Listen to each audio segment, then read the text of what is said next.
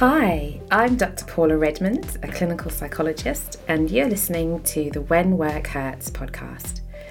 On this show, I want to explore the stories behind the statistics of the mental health crisis facing healthcare professionals today, and to provide hope for a way out through compassion, connection, and creativity. Join me as I talk to inspiring clinicians and thought leaders in healthcare about their unique insights and learn how we can support ourselves and each other when work hurts. In this week's episode, I spoke with Dr Claire Davies, GP and coach, about her experiences of being a doctor patient. She talks about the challenges she faced when she received a serious physical health diagnosis and the complexities of being a sick doctor. I started by asking her how it all began. I think it was 2008 or 2009. I was in my mid-30s. I was used to having really robust health, and I just wasn't feeling quite right for a number of months, 6 or 8 months. It took me a really long time to go to the doctor, like a typical medic. So what was going on there? What do you think was getting in the way of you? I think it was a mixture of things. My symptoms were quite odd. So being a medic, I was trying to make sense of them myself, and I couldn't. And actually, I think most patients will go to the doctor, and we see a lot of symptoms that don't make sense to us as GPs, but patients just bring them. But because I couldn't intellectualize them, I actually thought, how on earth am I going to explain this? So I had these tiny little joint pains, which I knew were not going to fit the criteria for anything. And I was intermittently exhausted. But also what kept happening to me was a really weird thing. I just felt so spaced out. And I thought I had no way of going in and saying these things are happening to me using language that I would use at work. I think I found it really hard to bridge that thing between a doctor and a patient actually at that time because of the type of symptoms I had. What was it then that kind of led you to going to the doctor? It was sort of early Christmas and then the New Year. I just crashed with exhaustion, and I did go to my GP, and I think I went in there with my own working diagnosis that I must have some sort of infection somewhere, and they went along with that. I think that's a real doctor-patient thing, that we sort of colluded with what my idea was. But I did get some bloods done, and they weren't quite right. And then I did another very doctor thing. I think that I really catastrophized. Couldn't identify with having abnormal blood results, me. It's quite funny just talking about this now, actually. I'm realising so many things just telling you this story. So then what happened is in one of my workplaces at the time, so I had two, we did another very doctor thing as my colleague got me in with someone's clinic at the end of that morning. Because I was also convinced I had a tropical disease, because I'd travelled so much. I've been in some quite crazy places. So I'd been about 18 months before, I'd been in Mali in the desert, and I thought maybe I'd pick something up lingering from there, and tropical diseases were one of my interests. So I'd given myself a tropical disease. So I ended up there. And the doctor was very nice, but he ran all the tropical disease things. But one thing he wondered about was autoimmune disease. And in my mind, I was absolutely, no, that is not me. That is not, I must have a tropical disease. I think I was determined to have a tropical disease. I sort of thought I was Kate Adie, who ended up on the tropical medicine unit once with a rare hemorrhagic fever. So that was probably who I wanted to be. And is that because there's something a little bit, I don't know if this is the right word, but kind of glamorous? Yes, I think so. But also a lot of them are kind of eminently treatable. So I think there was also a hope pinned to that. And so I had my bloods done and a chest x-ray and had a little bit of time off work and went back for my results.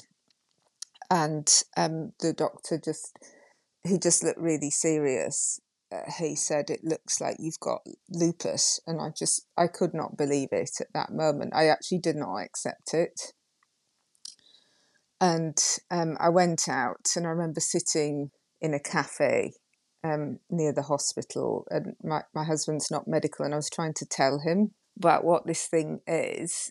And I felt like it was a disaster, because all I could think of was all the times I'd seen in hospital patients with lupus, and I'd seen a lot of young women who'd had really severe strokes, and I just thought, oh my God, that is what's going to happen to me. So I was completely devastated because of my medical knowledge. I think some patients would have just taken that, so we'll just have to see what happens, or they might be really, really anxious. But I think my medical experience of that disease just devastated me. And what was it like, the interaction with the doctor giving you that diagnosis? I think he was trying to be really kind and quite serious. I felt like as soon as we crossed into that diagnosis, I felt like something had changed. And I don't know now if that has come from my projections because something had changed about me, or, if you suddenly have a serious diagnosis, that something changes in your colleagues. Because for me, it felt like really crossing over to the other side of something. You're suddenly not invincible. And how did that evolve then? You kind of coming to terms with the diagnosis, or whether you did, or? Well, I didn't come to terms with the diagnosis for a very, very long time. So this isn't exactly answering your question, but what happened to me is, I got sort of put through quickly to see the, really top person. And he said, yes, that's the diagnosis. And he said, you'll be, you should be better very quickly. He was very, very positive about it. And he said you could, feel better in a month or two. And this was going on. And then my blood test said I was in remission, and it was going on. And 6 or 9 months later, and I said that there's something still not right with me. And I realised I had a lot of digestive symptoms, and I pushed for another referral. Actually, luckily, we had private health insurance, and this is a whole other story, but eventually something else was found wrong with me. So I had 2 diagnoses. So I had small bowel bacterial overgrowth as well, and that proved really, really difficult to manage. It took about 4 or 5 years to get on top of that. So I spent the whole time feeling ill, and during that time I hadn't come to terms with anything. So 2 quite big diagnoses at the same time. Yeah. So how did that impact your identity, do you think, having that? So it was interesting that for some reason these 2 diagnoses did not match my identity. So I consider myself quite a plain-speaking, logical person. I'm from Yorkshire. I say what I think. So I think I would have managed much better if I had a disease that behaved, or diseases that behave more logically and predictably. So lupus is notorious for being unpredictable, and small bowel bacterial overgrowth was really difficult to manage. That was actually the really difficult thing to manage. So I could not match the whole thing, that I had unpredictable, difficult to manage diseases. I would have expected something linear and logical, hence a tropical disease. I've never heard anyone who's a doctor-patient describe it in that way. That more think may be unique to me, but I definitely had a big identity thing going on there, that I had the wrong diseases. And what was it like working during that time? Quite rubbish, really. I think just how tired I was. And there was immense pressure I put on myself to be in work, partly because being back at work meant being myself again. So it was like a marker for myself that if I was in work, I would be okay. But I think the emotional labour that we do as medicine is very tiring, and very often I would be seeing patients that I really got the impression they were not feeling as bad as I did. And how about how things were with your colleagues? Did you let them know? Yes, I did say what was going on for me because I needed the time off. I think I painted a picture that I was doing better than I was. I have a feeling, just generally talking with colleagues, that people don't know what to say. Still now, in this time, if I mention it, I think people don't seem to know how to react to it. And it's funny, I was talking about this with someone this weekend who'd had an operation and recovered, and it seemed absolutely fine to talk to colleagues about it, as if it was something sort of straightforward where people were expected to recover. That was a lot easier to talk about with people. Yeah, because it's interesting just thinking about the nature of the diagnosis that you had, that, and excuse my ignorance and lack of medical knowledge, but there's a sense of those illnesses being much more systemic, or kind of part of you, like really core all through you. Whereas, if you've got something that, like you said, is a foreign thing, like a tropical disease, that's something that's come to reside in you and can be taken out, that's clearer, simpler, less entangled up with you as a person, whereas these kind of illnesses are less discrete from you as a person. Yeah, I think it has to integrate into your whole being, and I will say it absolutely has integrated into my whole being. Absolutely. I had a colleague who was very, very, very active and had a heart attack with no obvious reason, and he was really helpful. He just said, you have this thing, and it's difficult. And he said just after a while, it just became part of me. But he had to go through this process, and I think it was something that really threatened his identity as well. He went and did far too much after his heart attack and blocked up his own stent quite quickly after his heart attack. And I completely see why he did that, because he was quite like me, like quite an adventurer. But I think because he felt well after he all got sorted out, it integrated with him much quicker. It took him a couple of months, whereas I was just going on with this thing for years. And how have you managed to come to that place of feeling more integrated with it? Well, that's a good question. I think I went through a process of deciding that I had to find the meaning in my own life every day, no matter how good or bad I was feeling. I actually found a couple of patients quite helpful with the same diagnosis. Sometimes you can see a patient and they're doing really badly and it's awful, it's quite traumatizing. But also saw a number of patients who are doing really well. And I was just like, Claire, these patients are living their lives. You've got to learn from that. And I also believe that, your own growth comes often from challenge.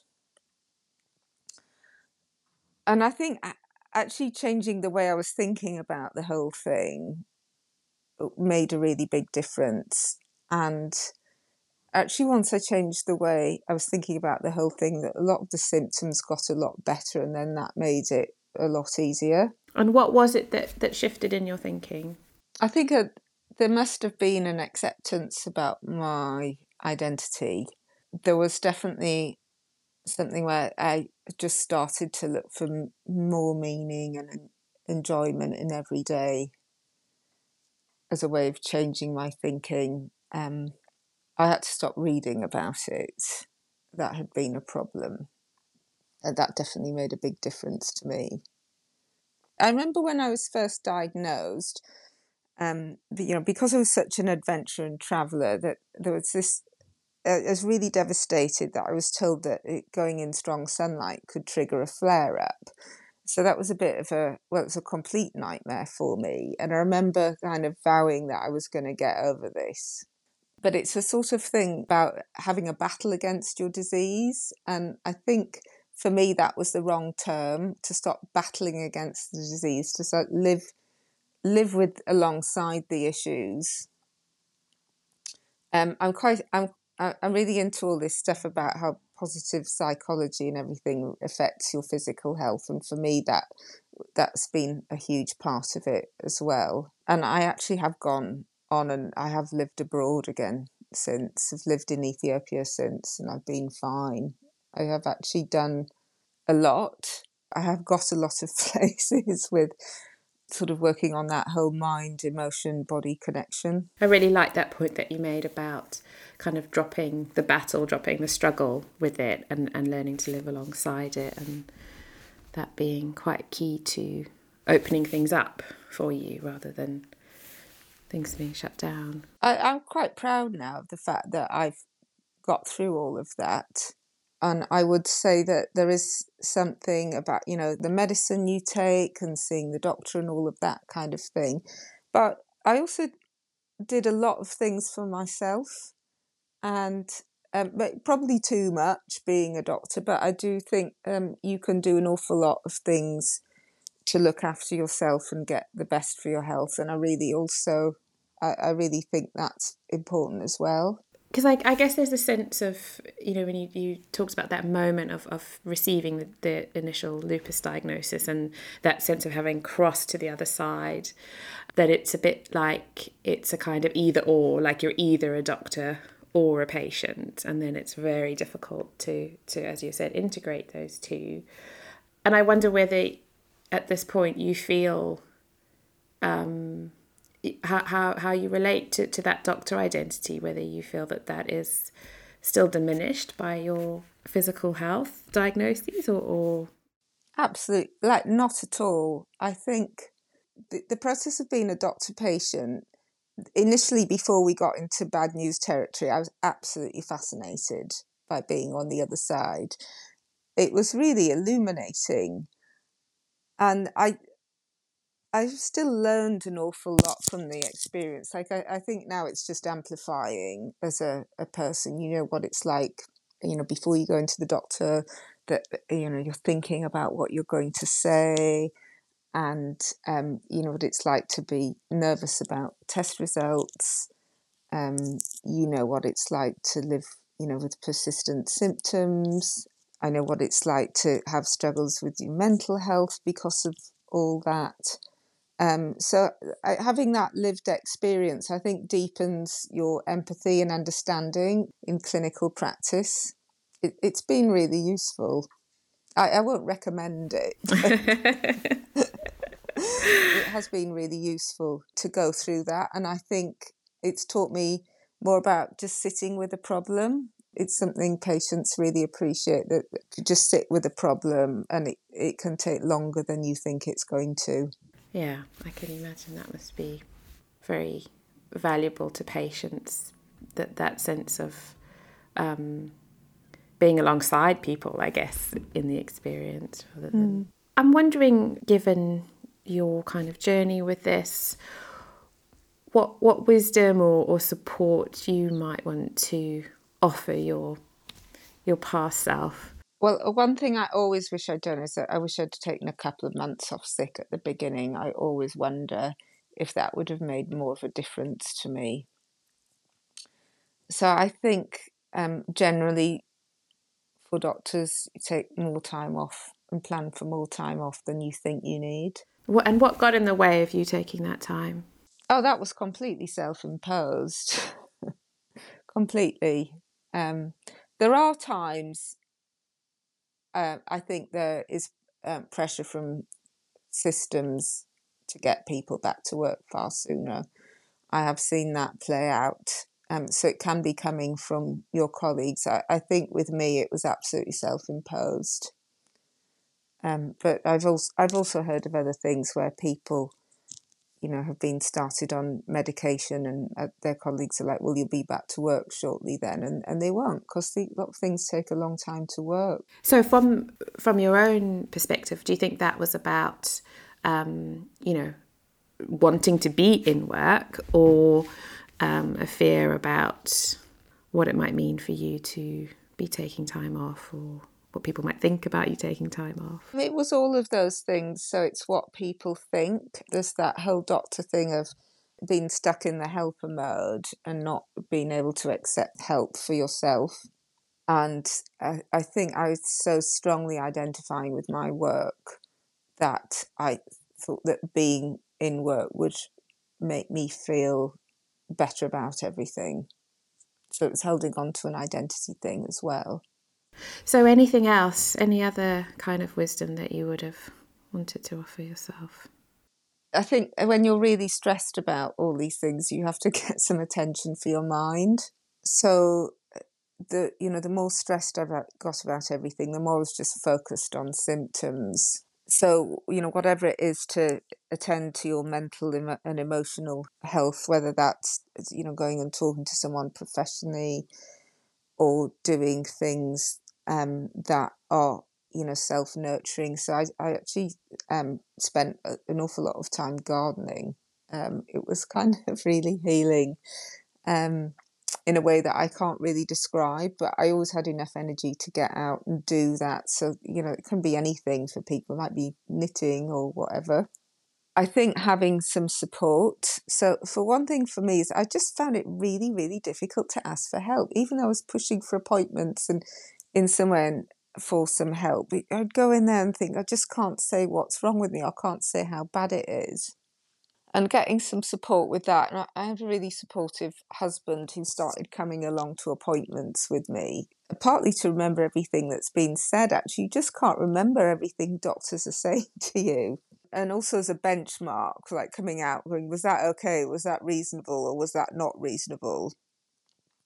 And I think a really, really strong thing for me was finding a doctor or doctors that can cope with doctors of patients. It is an art form. I found an amazing gastroenterologist in the end. Like he was brilliant because he could cope with the doctor side of me and go at the right level, but he could also sort of take charge when it was needed. I don't think that's in any manual anywhere how to do that. I have a really good GP who's used to me. Okay, yeah. So yeah, I think finding healthcare staff that are comfortable enough in their own skins to deal with doctors, because not everyone is, or not everyone knows. I still wonder when I've got doctor patients, or I know that they think that they've got this wrong with them, and I'm not sure. And am I confident enough in the diagnosis to tell them it's really not that? It is hard. Yeah. I do a lot of work, sort of therapy work with psychologists, and I find it, it's really challenging because that kind of, imposter syndrome looms very large if you, it's hard to kind of hold on to your professional authority in those situations. And it's really tricky because I guess you're trying to strike a balance between,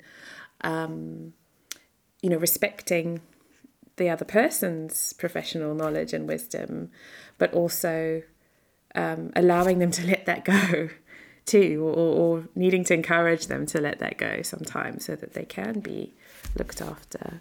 Yeah, it's really difficult. And I think one of my bugbears at the time was I looked at some stuff on doctor patients, and the only things that were around at the time were really about mental health and addictions, which is an issue in itself, but there was nothing about how hard this was just to be a doctor patient. I don't know if there's anything more now. There's something on a website called The Joyful Doctor, about a course about how to be a doctor patient. It's run by a psychiatrist called Dr Caroline Walker. So for anyone listening who's struggling at this point, that might be something useful to look at. I haven't done it because I don't feel like it's something I need at this point in time, but it's certainly some help with how to how to be, how to ask, how to behave, when to push. There's a lot of stuff I've read about the way to be a doctor patient is to go in and just be very accepting and hand all your trust over to your colleagues. And I don't think it can work like that, because we know that things can go wrong, and we know a lot about that. So we are going to be alert to that when we go in, and we come in with a different knowledge level, and that just needs acknowledging. Even when we're totally wrong, I think that bit needs to be heard. My gastroenterologist, he had this way with him. He would be quite friendly. So that was when you went in, so it's a bit more like a peer thing. And then he would listen to me, so get listened to and empathise. And then I would probably come up with something I'd read. And he just always had superior knowledge that wasn't written anywhere, that he would then come up with and sort of tell me how it was, while taking into account my views. And it was just such a skillful way of kind of gently shutting down the doctor part of me. But, he did it so nicely. I loved it, actually. Just have nothing but praise for him. And I mean, my GP is great as well. I make sure I always see the same GP if I can. So yeah, it's a tough line to tread. And it's funny, isn't it? Because I guess there's an idea that being a doctor patient is something that might be quite rare. But I guess as a person living in a human body, it's going to be everyone at some point. And I guess there's varying degrees of what people might be carrying and going through. But it's funny that we still struggle with that identity dilemma is still really, or conflict, really strong. It's interesting when you say there must be a lot of doctor patients, because there must be, but I don't know of many or can think of any who are openly struggling with or managing successfully chronic diseases. This may be going off tack a bit, but just to give you another example, I didn't feel like I could talk about my blood results with any of my colleagues, but my husband has really, really badly damaged his knee. There's a kind of spectacular list of things wrong on the MRI. Everyone loves to talk about that and go, wow, you really wrecked your knee. That's amazing. But if I came up and said, oh, look at my autoantibodies, I'm sure that would shut everybody down. But the knee can be fixed, hopefully. And I wonder if there's something really functional about that identity divide, that in order to kind of do the work that you do, it's a kind of protective thing to have a sense of them and us in a way. That it's quite threatening to be confronted with an idea that you're just as vulnerable as the next person as a doctor. I agree with that. I've read things about that in order to do the work and witness the amount of suffering and what it is to live and breathe and die as a human, we need to be protective to some point. So trying to do the work while dealing with the other side of it is very difficult. I mean, one thing I heard was, the doctor that I'd been under for the lupus did a radio show, and I think these statistics are probably old, but he said, about 1 in 7 of his lupus patients were dead within 7 years. I really thought I was in such a state. I really thought, well, I'm going to die by the time I'm 45. I'm 51 now. Still, I can laugh now. Still going.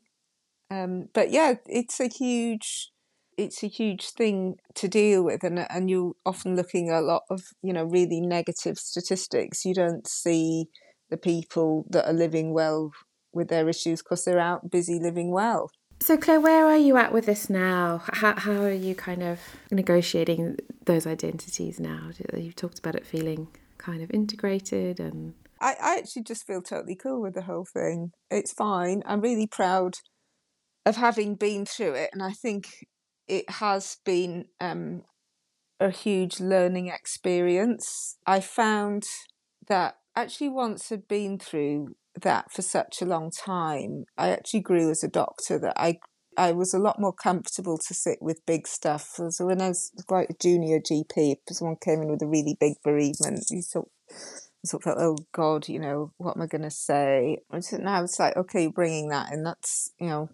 just comfortable to sit with that. So it made me a lot more settled at taking on big stuff, just in life in general, and about, if there are problems, then, you sometimes just don't know what's going to come up that will help you solve or change the course of that problem. So more accepting just of uncertainty in life. I feel quite proud of myself, of the things I've done to negotiate that and to have had that experience. Like now, I wouldn't change it now. I wouldn't. When I was working in the humanitarian sector, I worked with a big group of psychologists and psychotherapists who did assessments of people's fitness to go and work in war zones and so on. And one thing they always looked at was for adverse experience as a marker of people's growth and strengths and personal development. And until I was 35, I hadn't really had an adverse experience. I was extraordinarily privileged. Well, I've had one. I've had more than one now, but from a personal point of view, it's been really useful. But I say that in a position of like feeling really good. I feel normal, and I'm grateful every day for waking up and feeling normal. So Claire, I know that one of the new avenues that you've been exploring recently is coaching alongside being a GP. What's that been like for you? In a time of great difficulty in medicine in the pandemic, it's been really, really energising. I think part of my whole journey realised, the power of ourselves, helping people to come up with their own ideas, their own solutions, and see more than there is that's available to them, obviously, at that time. And coaching actually really helped me with my health. One thing coach did with me and my health, she said, I'm going to make you write down 100 reasons why you are grateful to have this illness. And it sounded impossible, but I think I got to like 98. But I did get a long way with that list. And it started to change my thinking about the whole thing.